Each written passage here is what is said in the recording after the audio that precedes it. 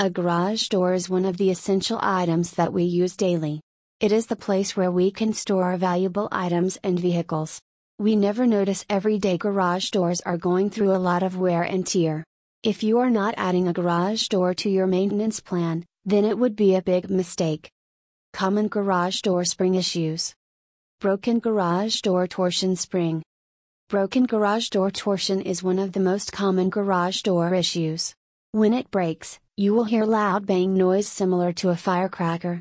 It is unsafe to open a garage door with a broken garage door torsion spring.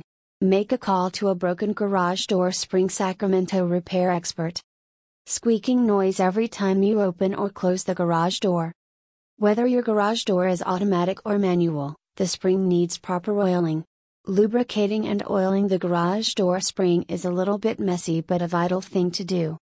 Garage door spring tension issues. Is your garage door open slowly?